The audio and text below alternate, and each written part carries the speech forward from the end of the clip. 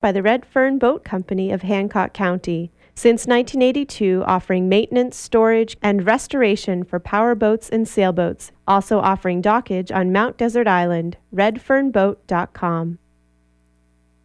It's 10:01 and you are tuned to WERU-FM 89.9 Blue Hill, 102.9 Bangor, and streaming online at weru.org.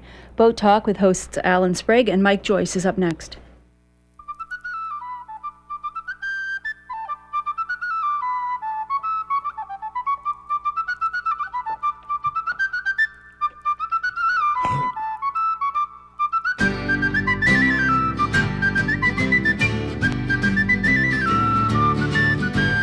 I survive that builds a boat, and I survive that sails her. I survive that catches a fish and takes them home to Lizer.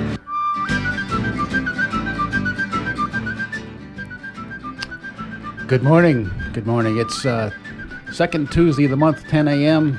Time for Boat Talk here on Community Radio WERU-FM Blue Hill 89.9, 102.9 in Bangor. I'm Alan Sprague, and that's Mike Joyce over there, the two rusty anchors of Boat Talk, here with Giffy Full again, too. Welcome back, Giffy. Thank you. Giffy is here to make sure we don't lie too much. He's our color commentator.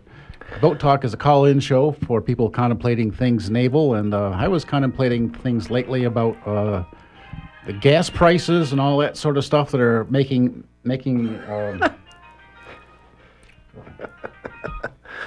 Alan's getting a cell phone call right now. I don't believe he'll be answering that. No, we're going to put that on hold. Anyway, talking about fuel prices and the way people are trying to make things more economical, more fuel efficient. They all like to take a look back at the boat builders have been making boats, particularly the Spanish. They've been making boats for hundreds of years now. They'll get thousands of miles per galleon. I wondered where he was going with that, Giffy. It is you it's never a know. pretty serious show, really, and we're going to be doing a lot of serious talk later, but there's also a lot of little new things going on in the news right now, and Mike has the pile right there in front of him. Yeah, the big subject this morning is the fisheries, particularly ground fish, but they're all related, and permit banking is what we'll be talking about this morning. There's already some people that have been told to tune in and call in, so it could be interesting. But we always like to talk about a few other marine items first. If we got time, we'll take a few minutes this morning.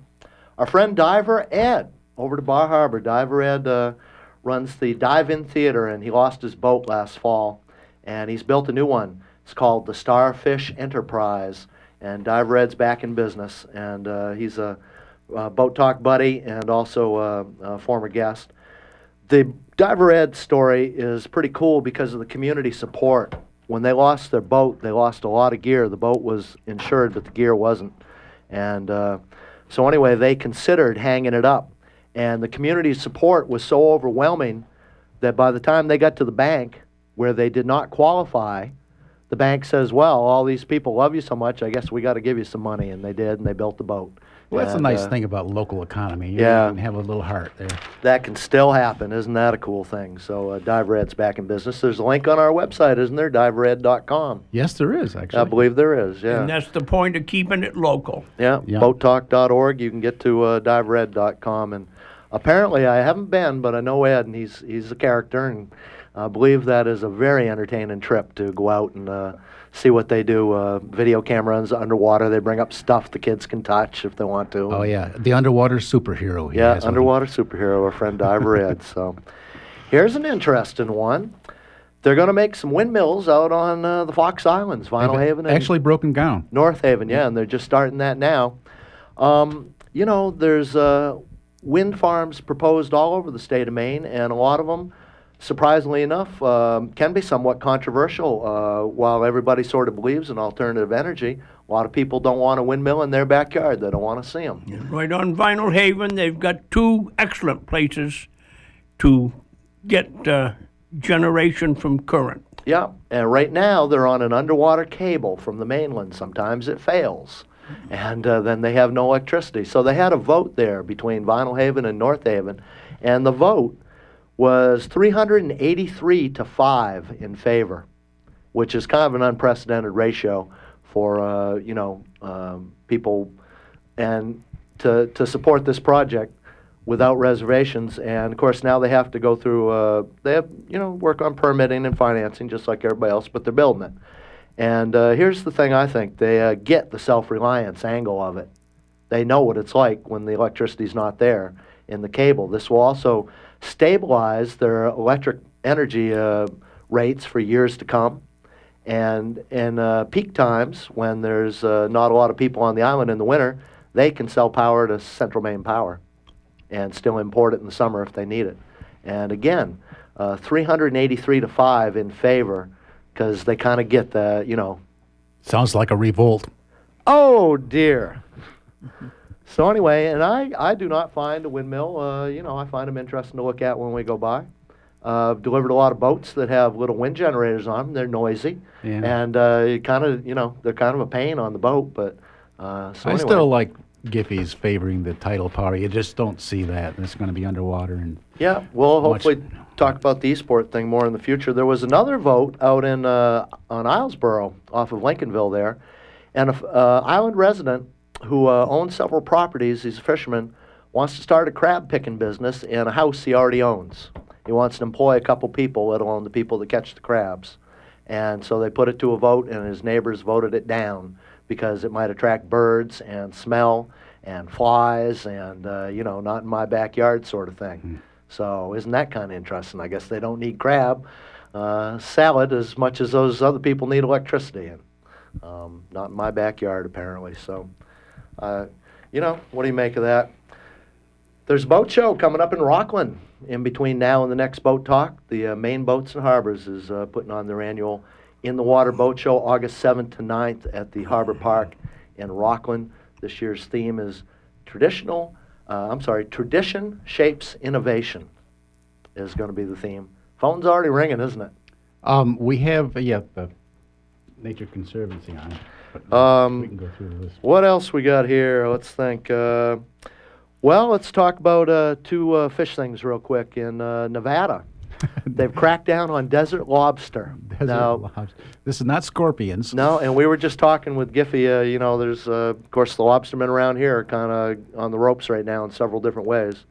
But in Nevada, there's a little town called Mina. It's out in the middle of nowhere.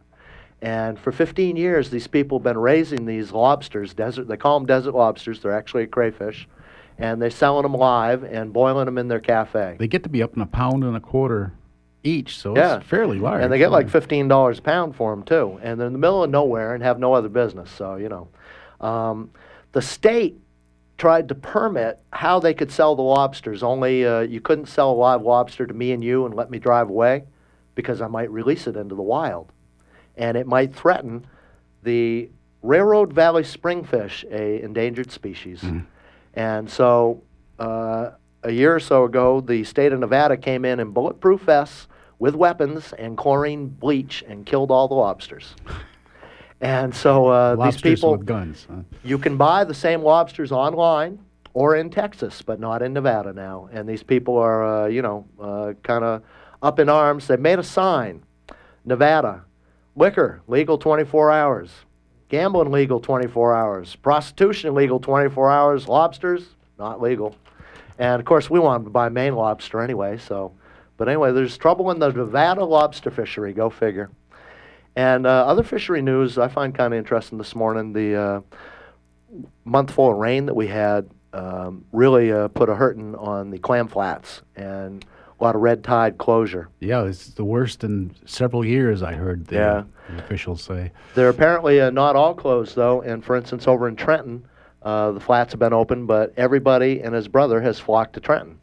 And they're having a meeting in Trenton at noontime today to try to restrict access to their flats to local people. And the thing is, basically the same story. I think we're going to be talking with the lobstermen, with the people we're talking about permit banking on groundfish this morning.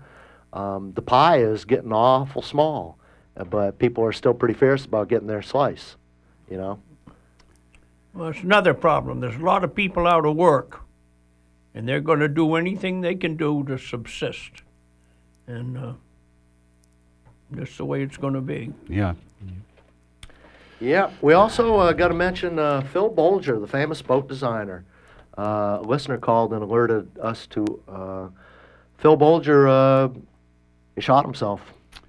Yeah, I guess dementia runs in his family, and he was starting to see the fact that he was probably going to be getting it too. Didn't like the ending that dementia can bring you to. Yeah, he did not want to be of any diminished capacity, so he took it in his own hands, and without even telling his partner, because I guess there's legal complications there, shot himself one morning. And Phil was renowned for his boat designs. He designed 680-odd boats, including a folding schooner, the world's smallest dinghy, and HMS Rose that was in the movie Master and Commander. And he designed some fantastically ugly square, some Giffies against ugly boats. Yeah, ugly boat. Yeah. Life's too short to own an ugly boat. Yeah, but Phil Bolger's thing was, let's take a piece of plywood. It's great material. Now, how much can we get out of this piece of plywood, and how can we make it float in the most efficient way that will hold the most volume and sail, And he did what he called some box boats that were just, fantastically ugly, but very, very practical. And he used to have a column in, Small Boat Journal, where you'd call in and ask him a design question, and he'd make you a cartoon, a design. And I'm telling you, he was a man of some great talent, and he didn't want to lose it, and he shot himself in the head last month. So, Phil Bolger. Well, what are we doing now, Alan? Okay, let's get around to the fisheries. We have two gentlemen on the line waiting to talk with us already. We're going to speak with Jeff Smith, who works for the Nature Conservancy. He is the director of their fisheries program. I'll let him give the official title of that. And Glenn Libby, who is the president of the Mid-Coast Fishermen's Association down in Port Clyde. Can we explain one other thing here? This Boat Talk is a call-in show. We have two lines available for on air here. There are other people who have been alerted to this subject who are already interested in calling. We've already mentioned two people on the phone. That doesn't allow anybody else to call in, so we're going to have to try to juggle phone lines here a little bit and be a little patient. We'll try to keep Jeff on the line, and we'll listen to Glenn first, but we'll have to let Glenn go. Actually, he's pretty busy today anyway, counting fish. So one more note, WERU is going to be off the air after Boat Talk for transmitter maintenance again, and so anyway, we'll be doing Boat Talk here and then leaving the air. And again, we have limited phone lines this morning. So. Well, I'll give you the phone number right now because it's a hard one to remember. You want to write this down so you can get in line to call in. The number is 1-866-625-9378. And we'll say good morning to Jeff Smith of the Nature Conservancy. Good morning, Jeff. Good morning, gentlemen. Thank you for allowing me to join today. Okay. Can you hear me okay? Yeah, you're coming in just fine. Glad to hear it. Why don't you go ahead and explain this program that you have to help the fin fishing industry? Sure, I'd be happy to do so. First of all, my name is Jeff Smith, and I'm the Marine Program Director for the Nature Conservancy here in Brunswick. And what we're on to talk about today is we're just launching a program with some partners of ours, including the Penobscot East Resource Center in Stonington, the Island Institute in Rockland, and the Mid-Coast Fishermen's Association. And in real simple terms, what we're doing is we've gone out and we've purchased a couple of groundfish permits, and our plan is to make the days at sea and the access associated with those permits available for fishermen to do collaborative research and to developing more selective fishing gear, and then to helping to improve our understanding of the distribution and abundance of groundfish on the Maine coastal shelf. I think listeners to this show understand that groundfish populations on the shelf are in pretty rough shape, and as a result, the fishing communities that depend on them are struggling to get by. And we saw this permit banking project as an opportunity to help get it engaged in collaborative research, to help support the transition to more sustainable fishing practices, and also to secure long-term access for Maine fishing community. So we just purchased a couple of these permits, and we're working with the guys in Port Clyde right now with one of the permits to do some work on some cod end that Glenn can probably talk a little bit more in detail about because he did some of that work last year. But in a nutshell, our goal is to work directly with the fishermen to develop cleaner fishing methods to restore the groundfish populations, and hopefully that will benefit the health of the Gulf of Maine ecosystem and the fishing communities that depend on them. Okay, very good. So if I were a fisherman and I was interested in trying to get some of this funding, do I have to come up with a proposal first to that would be first of all, it's that would be the best way to move forward. Would be to come forward with an idea. It certainly wouldn't need to be a formal proposal. We're also working pretty closely with the folks at the Gulf of Maine Research Institute down in Portland, but there are researchers throughout the state of Maine, and if a fisherman has an idea that is consistent with this, I think they just pick up the phone, give us a call, and say, I've got an idea and I'd like to explore it through a research project, and we would do what we could to facilitate a discussion between the fisherman and the researcher who might be able to turn it into an actual research project. Okay. Well, let's go over to Glenn now then, and I think Glenn will probably have some specific examples of just what you were talking about. Glenn, you there? Yes, I'm right here. Okay. Welcome to Boat Talk, Glenn. Thank you. Thank Morning, you. Glenn. Good morning, Jeff. So, Jeff, just what are you guys doing with this program that Jeff is developing? Well, what we've done is we're using the permit that's been purchased. Up until now, whenever you did research, we're managed under a system called Days at Sea. I think a lot of people know about. And you had to use your own days at sea to go do the research. I did it last year. We had 48 days to fish last year for the groundfish season. And I used 12 of those to do the research. We got compensated, of course, but it took away from your actual fishing time because we didn't catch a lot of fish while we were doing research. Now, with the permit banking, it's extra work for people. People are actually able to use the days at sea off of the purchased permit and reserve their own for their fishing activity. So it's a way to boost income and try to find ways to restore the groundfish fishery at the same time. Glenn, when you say you're doing research, what are you doing? We're testing out different cod end configurations. It's actually ideas that came from our own group, and it's tied to basically everything we do. It comes out of the area management plan that we all supported. We're basically trying to be more selective with our catch, which means leaving the small fish in the ocean. It's kind of like borrowing a page from the lobster industry where they throw them back, where they throw the small ones back. The only trouble with fish is if you bring them up to the surface, a lot of times they don't survive because it's really deep water. So the way to get around that is to not catch them in the first place. Interesting. Can we talk, let's zoom in and zoom out, as we kind of say navigationally wise nowadays.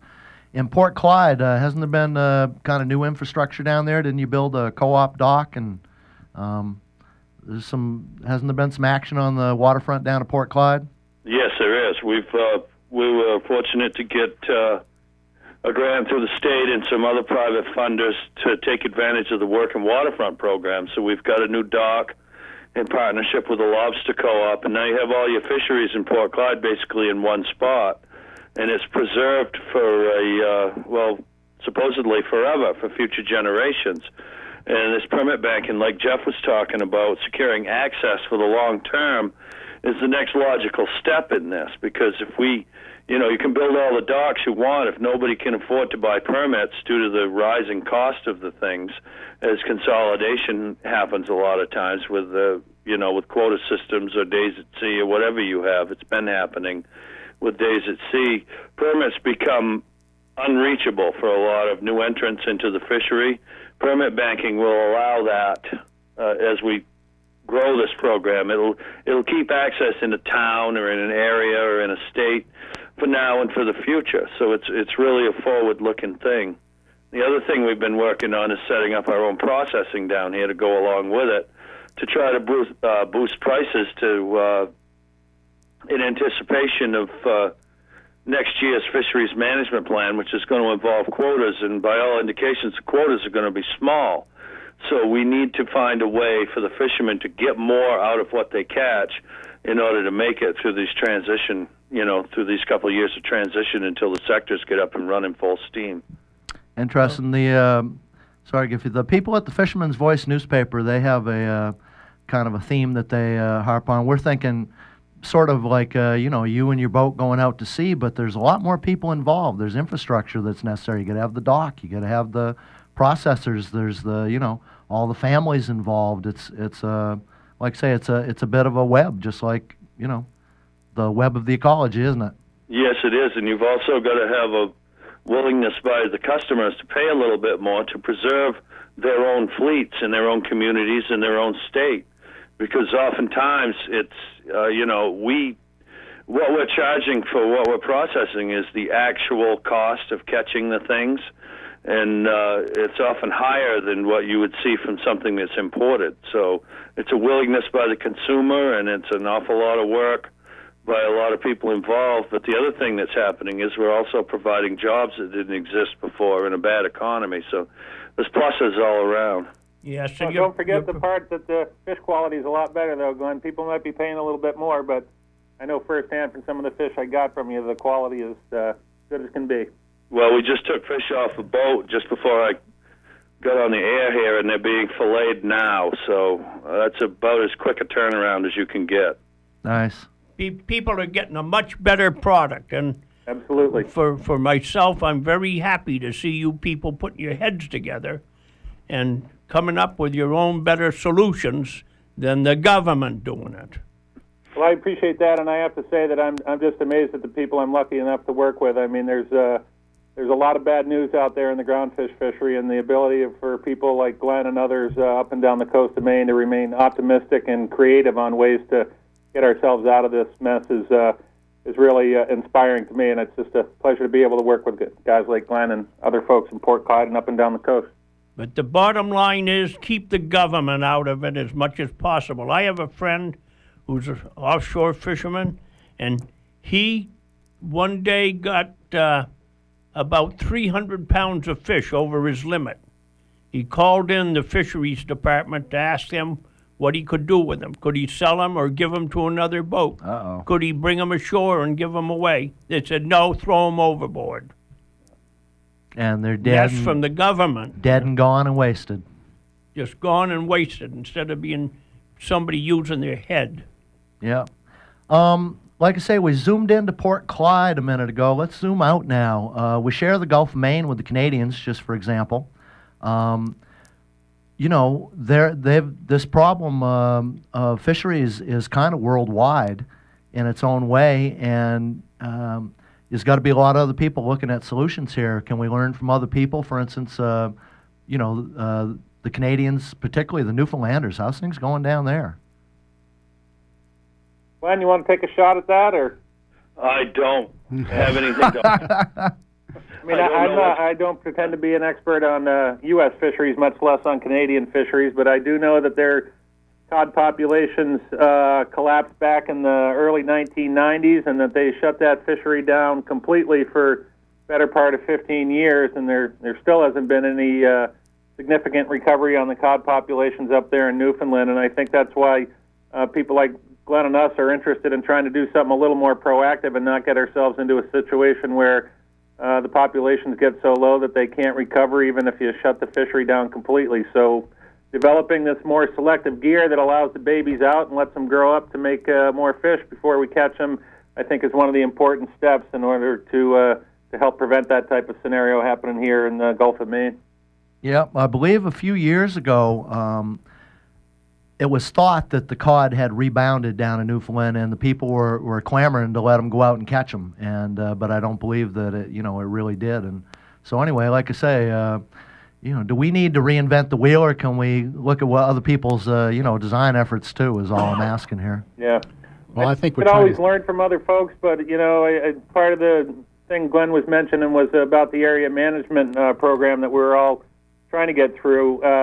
I think you can certainly learn lessons from other parts of the Gulf of Maine and from other countries, but you really have to tailor the program to the ecological conditions and the socioeconomic conditions that you're dealing with. So I think it's good to look around for other ideas, but I think homegrown ideas are good as well. So, Jeff, are any of these or most of these research areas you're looking for sort of gear-oriented, or are you doing any sort of I guess statistical research or anything? We're trying to do a little bit of both. The first project that we got on the water was a gear research project with the guys in Port Clyde, but the folks in Stonington that we're working with, Penobscot East Resource Center, they're also interested in getting some research going with a permit that we partnered with them on. And there what we're trying to do is, as I mentioned a little bit earlier, trying to get a better sense of the distribution and abundance of fish along the coastal shelf, particularly in eastern Maine.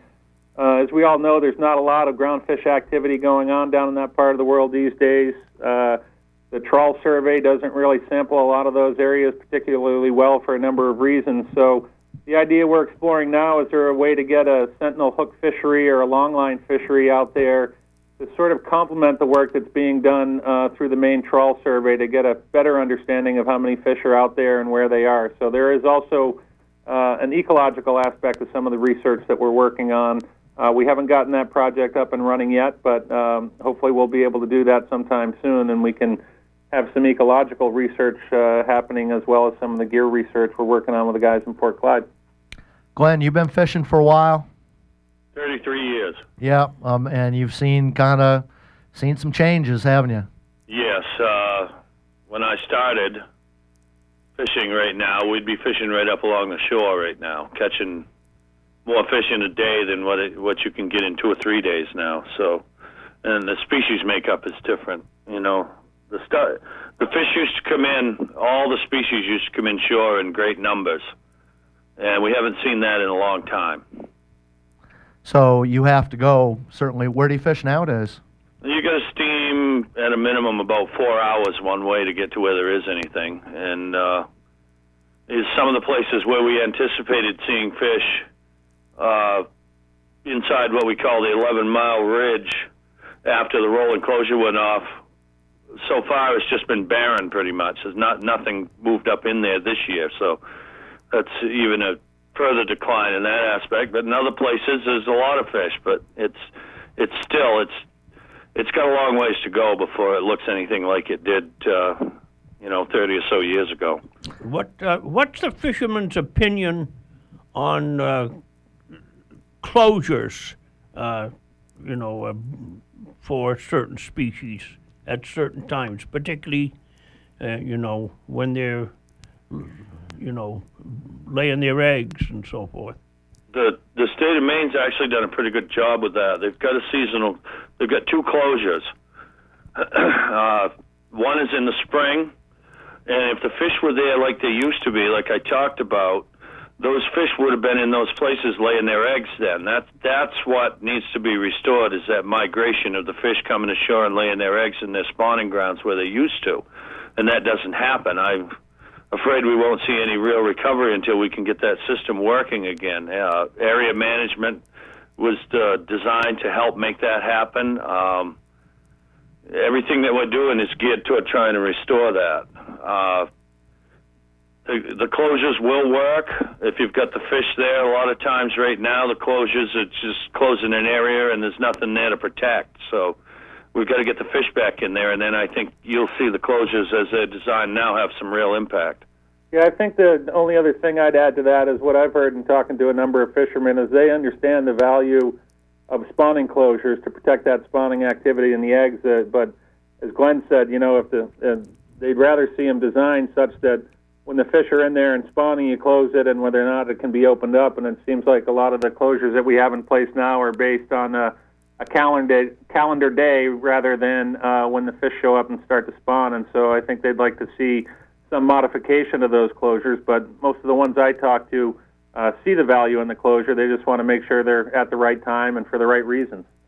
I'm interested in what Glenn said about the species mix changing, and studied ecology at college, and it's not a linear problem, it's a web where everything kind of affects everything else. And if you remove one species, somebody else will come along to fill the niche. I guess there's more sharks, for instance, in the Gulf of Maine.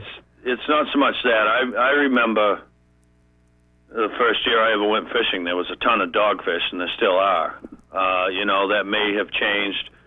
One thing we have discovered with the cod end research is that we're letting most of them out.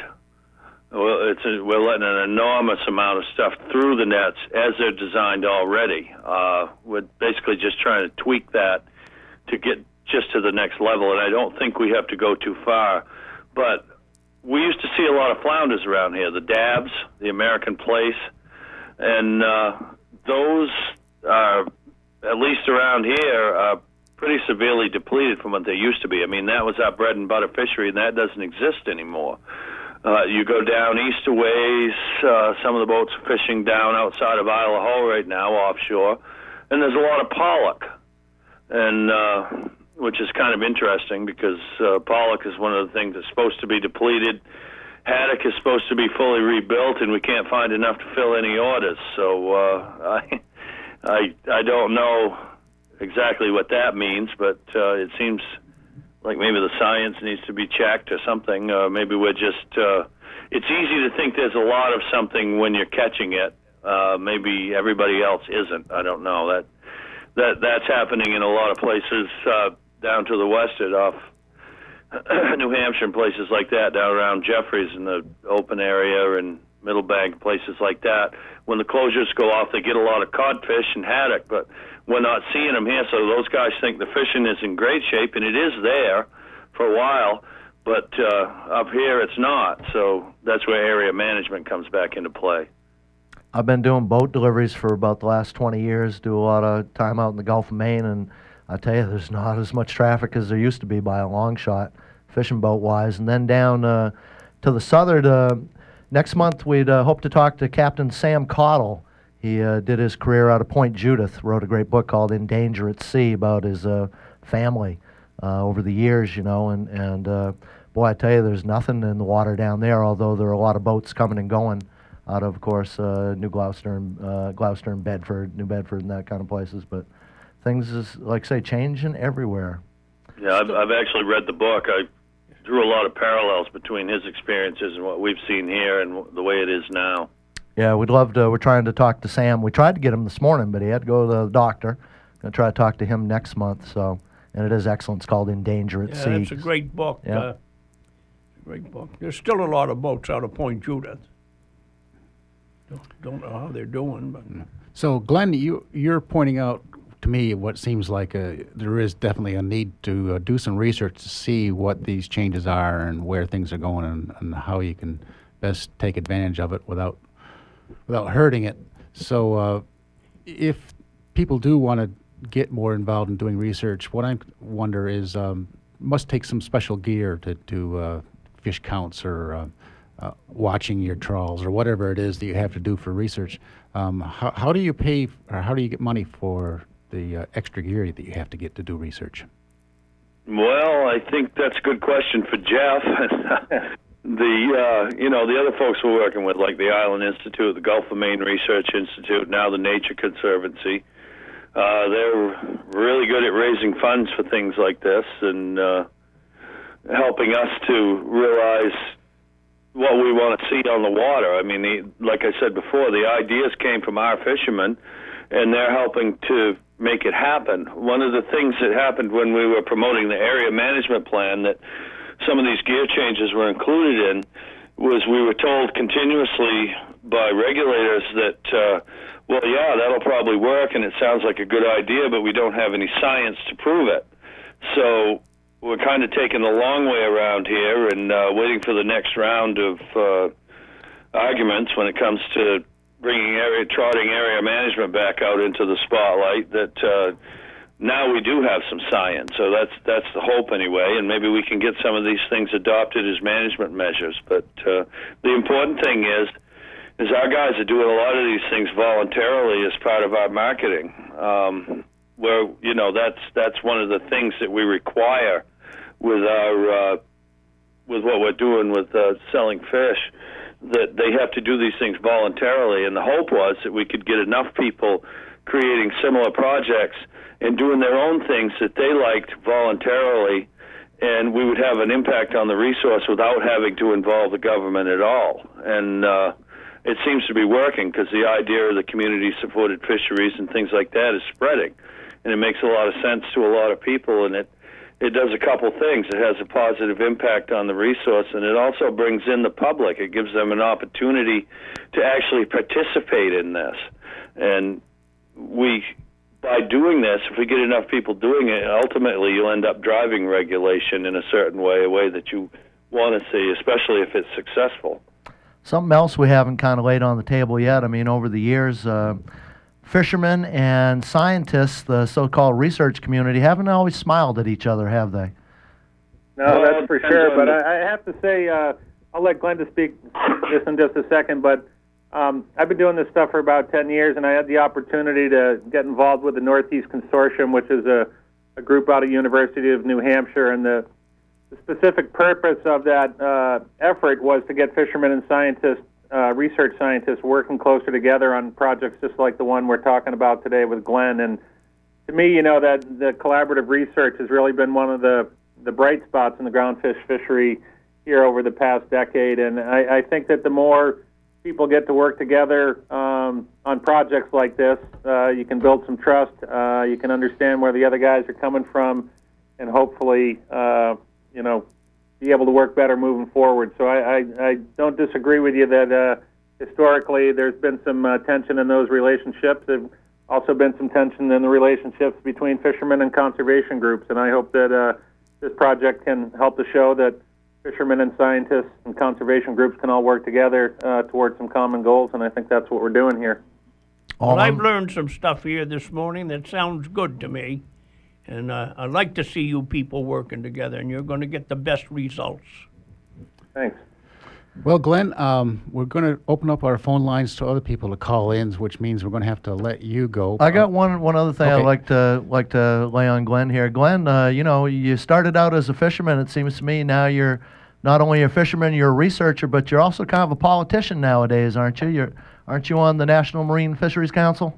I just got appointed to it, yes. I think. Congratulations, Glenn. Thank you. I'm not sure if I've lost my mind or not. Well, like I say, it's not just easy to be a fisherman anymore, is it? Not a simple, straightforward, linear problem, is it? Well, we spent a lot of years complaining about what they are doing to us. And that included fish buyers, the way the market was, the government, and as Jeff said, conservationists. And after a while, you get tired of complaining and decide that it's time to actually do something to try to make some positive changes. So that has led me to throw my hat into the ring, if you will, and I'm fortunate to have the support of all the members of the Mid-Coast Fishermen's Association. They are fully behind everything that we're doing, and without that kind of support, I'd just be another voice in the crowd. So it's not just me. It's representing all these guys and their hopes and dreams for the future. Well, my hat's off to you. Yes. Thank you. Well, thank you very. Before we say goodbye, Glenn, you probably have a contact information number for the Mid-Coast Fishermen's Association. The best thing would be just go to our website. It's midcoastfishermen.org. Okay, very good. Fishermen, midcoastfishermen.org. Very good. Thank you. Thanks this morning, Glenn. Back to them dead fish. Going back to work. Thank you. Thank you, Glenn. Good morning. All right, that opens up one phone line, 1-866-625-9378. We still have Jeff Smith of the Nature Conservancy on there. Yeah, and Jeff mentioned Penobscot East Resource Center, and Aaron Doherty and I have been talking. He's listening, and he may call in, and also, some other people further down east. So, there's the phone ringing right now. Go figure. Figure. Right on time. Yeah. And again, it's not a simple problem, and people have been struggling it for a long time. And like you say, you got your fishermen, you got your scientists, you got your conservationists. They all been pointing fingers and mad at each other, and Yep.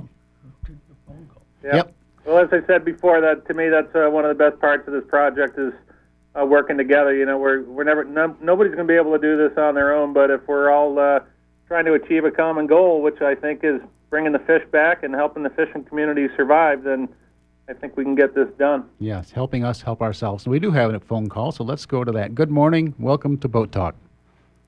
Hi, thanks. I'm not going to hog the line too long here, but Dave, sorry I missed your cruise. But, yep. Anyhow, another year. Yeah. I'm I'm interested in the aspect, in this whole aspect actually, but especially I'm thinking about the natural preserve that has been located off a ways out by the Grand Banks. That's a protected spawning zone. And I heard recently on another one of these shows that there had been dragging going on in that area. And I just wondered, what do we make of that? I mean, here's, like one of the reasons, as I understand, I did a little longlining with an extraordinary oceanographer at one point, and we did it all by hand because he believed that was the way to do it, and we caught some awful good fish, but that was before the halibut went away. And he had to go out of business. But, we talked a lot about the draggers and what it does to the bottom and what that does to the spawning grounds. And here we have presented our little fishes with, a little bit of land where it's not supposed to be dragged, where they can have their rough terrain that they need to hide from the old eels and whoever else is out looking for them and, grow to be bigger. And I'm reminded of a story a friend of mine told us on just one story. We used to work with a group that was working for the fish, for the benefit of the fish in the ocean, and he was down in one of those islands in the Caribbean at one point, and the fishermen there in this bay had a lot of trouble with their stock declining, and it was because it was being, really intensively swept, and there wasn't any place for the fish to live, and they I believe they sunk a bunch of blocks of granite down in there. And it made it, technically impossible or unfeasible, or at least costly, to drag that area. And next time this guy was by, a couple of years later, they were hauling fish out off of the docks and, back to life as usual, catching fish for their families. And, it was an interesting little piece of news. So I'll leave it at that. And, the ocean's a hard place to police, Yeah. It's a hard place to keep your eye on it all the time. And, of course, anybody, why do people steal stuff? Because they can, If you put a fish in front of a fisherman, he's going to be awful tempted to catch it. And, again, you can't police that. Notice Linda Greenlaw got nabbed for fishing in Canadian waters over the line, just for instance, And, like I say, it's hard to regulate places in the ocean. So... Yeah, I'm not familiar with that place on the Grand Banks you were mentioning, and I can't say that I know from my discussions with Glenn that one of the things that they're looking at doing with the gear research they're doing there is not only modifying the trawl end, but also trying to lighten up some of the ground gear to get that trawl a little lighter on the bottom. So it's there's a number of different aspects to that research that are still to come on that, but I'm not familiar with the area in the Grand Banks you were mentioning. Do we put a camera right on these trawls to see what happens? I know they certainly can. I know with the researcher that we're working with at Gulf of Maine Research Institute, he's interested in trying to get a camera on the research trawls that we're doing. My understanding is that the water they're working in is quite deep and quite muddy, so it's hard to get a good picture of what's going on down there when you get at depth without a lot of light. So depending on where you are and the substrate you're towing across, it's going to depend, or it's going to influence a lot whether you can see what's going on in that net, but certainly something that can be done. Interesting, because again, underwater, out of sight, and they put a video camera in a lobster trap a few years ago, and they were quite surprised by what they found. And it's different. That's not moving. Yeah, it's not moving, but again, out of sight, underwater, and we kind of need to understand better exactly what's happening there. Yeah. They have done some of it. Well, we do have another phone call. Let's go to that. Good morning and welcome to Boat Talk. Hello, good morning. This is Aaron from Penobscot East Resource Center. Oh, hello, Aaron. Good morning, Aaron. Now, what do you think about the discussion so far? I think you're all right on target. The work that the Nature Conservancy is doing with the Mid-Coast fishermen and with us, I think, is great work. I appreciate the support of the Nature Conservancy in helping to make this whole idea of permanent banking possible. You guys are working together. We are, yeah. The Penobscot East Resource Center works to secure a future for fishing communities between the islands of the Penobscot Bay and the Canadian line. And this is an area of about 3,000 fishermen, and only 24 of them have groundfish permits at this point. Historically, groundfish was an important part of fisheries in eastern Maine, but because of depletion on the coastal shelf that Jeff talked about earlier, and because of the regulatory changes that you all have been discussing as well over the past 15 years, it's been those rights to go fishing in their own backyard have been whittled away to the point of almost zero now, and that's why permit banking really is the only opportunity to rebuild a sustainable fishery in eastern Maine for groundfish. Wow, and let's zoom out and even time trip here. I mean, fishing is basically what attracted people here in the first place. The incredible abundance of the Gulf of Maine, back in the colonial days, was just stunning. You, by some reports, just barely get your boat through the codfish, and look where we are now. But what's the basic reason for that? That's the we big ate question. Them. We ate them.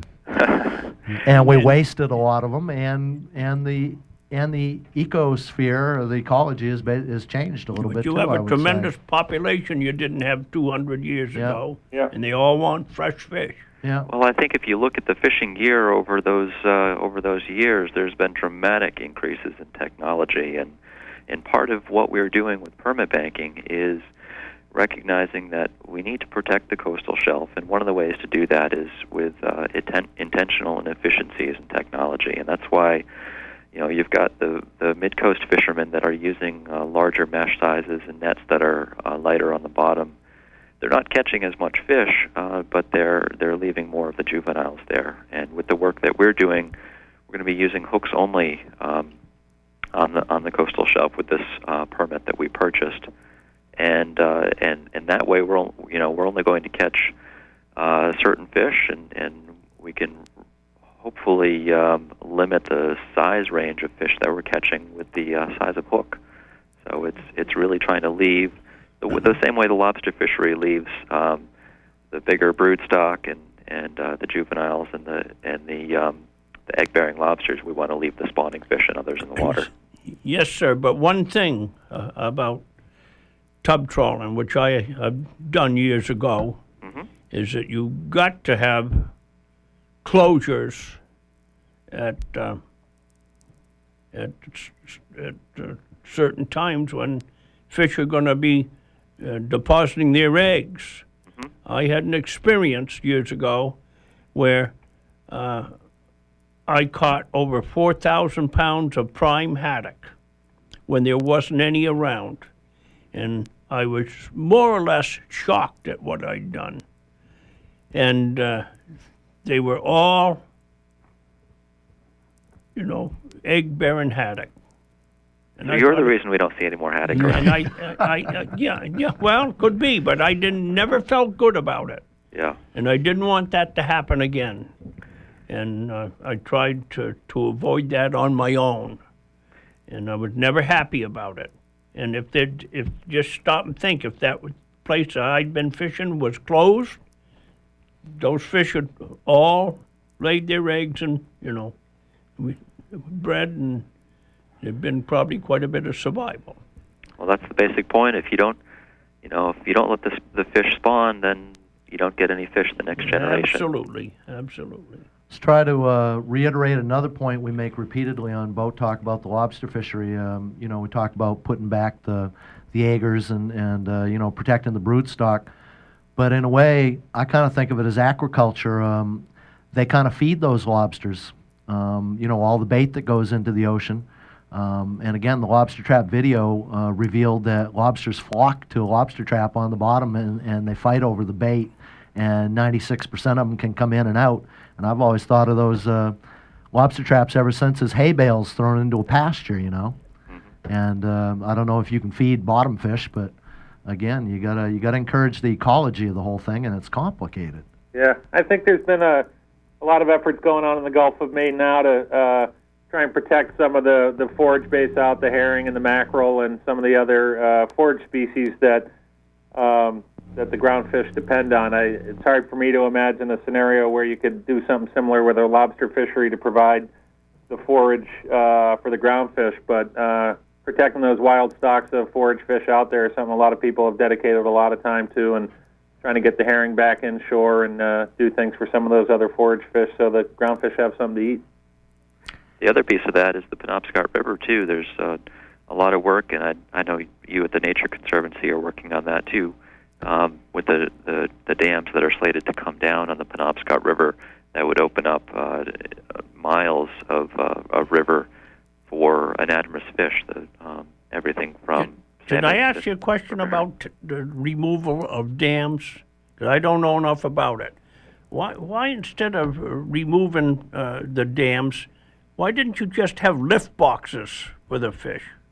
Well, I think that there are lift boxes on a number of the dams, but I think the bottom line is that some of they work well for some species of fish, and they don't work so well for other species of fish. So certainly there's been lift boxes, and there's been trap and truck, and a number of different ways to try and move fish past these dams. But we think that opening that lower section of that river up and giving a bunch of different species of fish access to waters further upstream is going to help restore the health of the river and also put some more of those fish out of there in the ocean. Okay. The term Andromenous fish was just thrown out, and that is a fish that has one part of its life in freshwater and the other part in alewives would be a good example. Yeah, alewives, shad, river herring, a number of different species. Yeah, and again, very important to the web of the ecology. Absolutely. Yeah. Aaron, while we got you on the phone here, tell me one more thing. I don't want to confuse the issue, but you mentioned that some permits come without fish? Well, so just I guess a quick history of permits. Originally, when many of the fishermen in eastern Maine and along the New England coast started fishing, if you talk to many of the older fishermen, they started fishing before there were permits, and it was an open access fishery for a while, where you could just say, okay, I want a permit to go fishing, and then at that point you could continue. It was turned into limited access, which, like the name says, limited the number of people who went fishing. And from that point on, which is about 1994, for the next 15 years, they gradually cut back the number of days that you could fish. So if you start out with, say, 88 days, it gets whittled down until last year fishermen had about 48 days. This year most fishermen have about 40 days. So we're at a point now where there's very few days on a permit. Now the catch for eastern Maine is that because there was long-term depletion on the coastal shelf, there just simply were not fish to catch inshore where these small boats would go.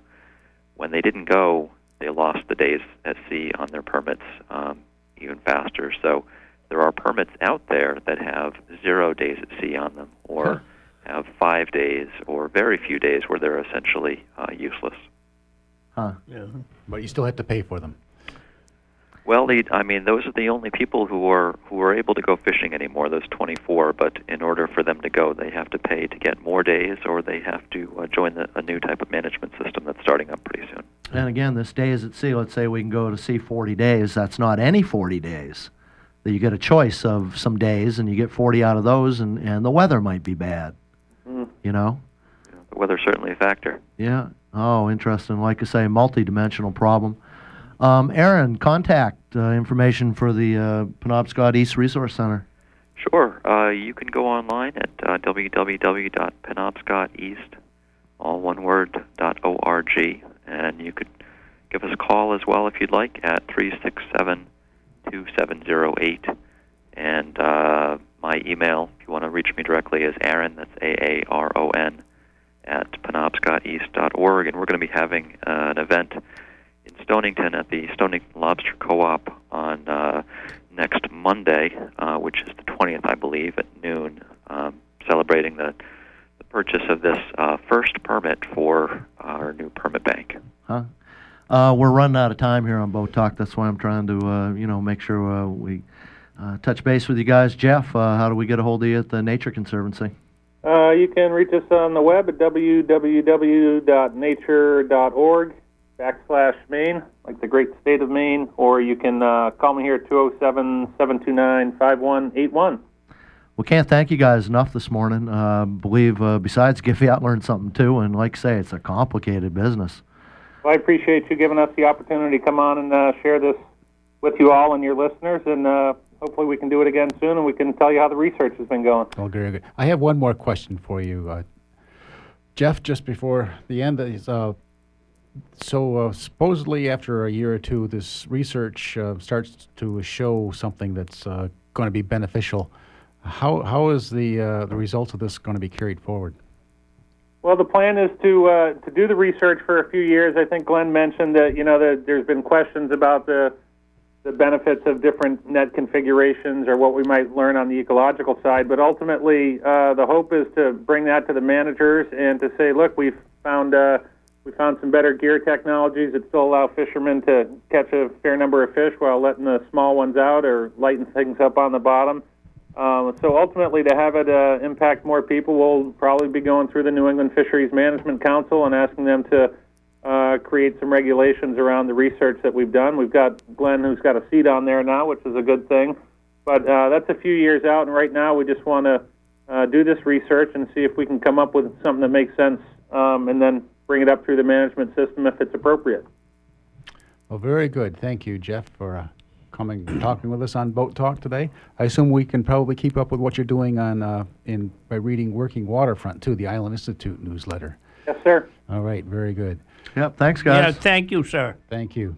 All right, take care. Yeah, bye. Oh, boy, they're playing the music in the background, Alan. They're going to squeeze us out, but we haven't even mentioned the Boat Talk cruise yet. Last June 27th, which was a stunning success. And I wrote up a little report, including recipes, and it's on the web at boattalk.org. You might like to check that out, especially if you're on the cruise or if you missed it. We are sorry for it if you missed it.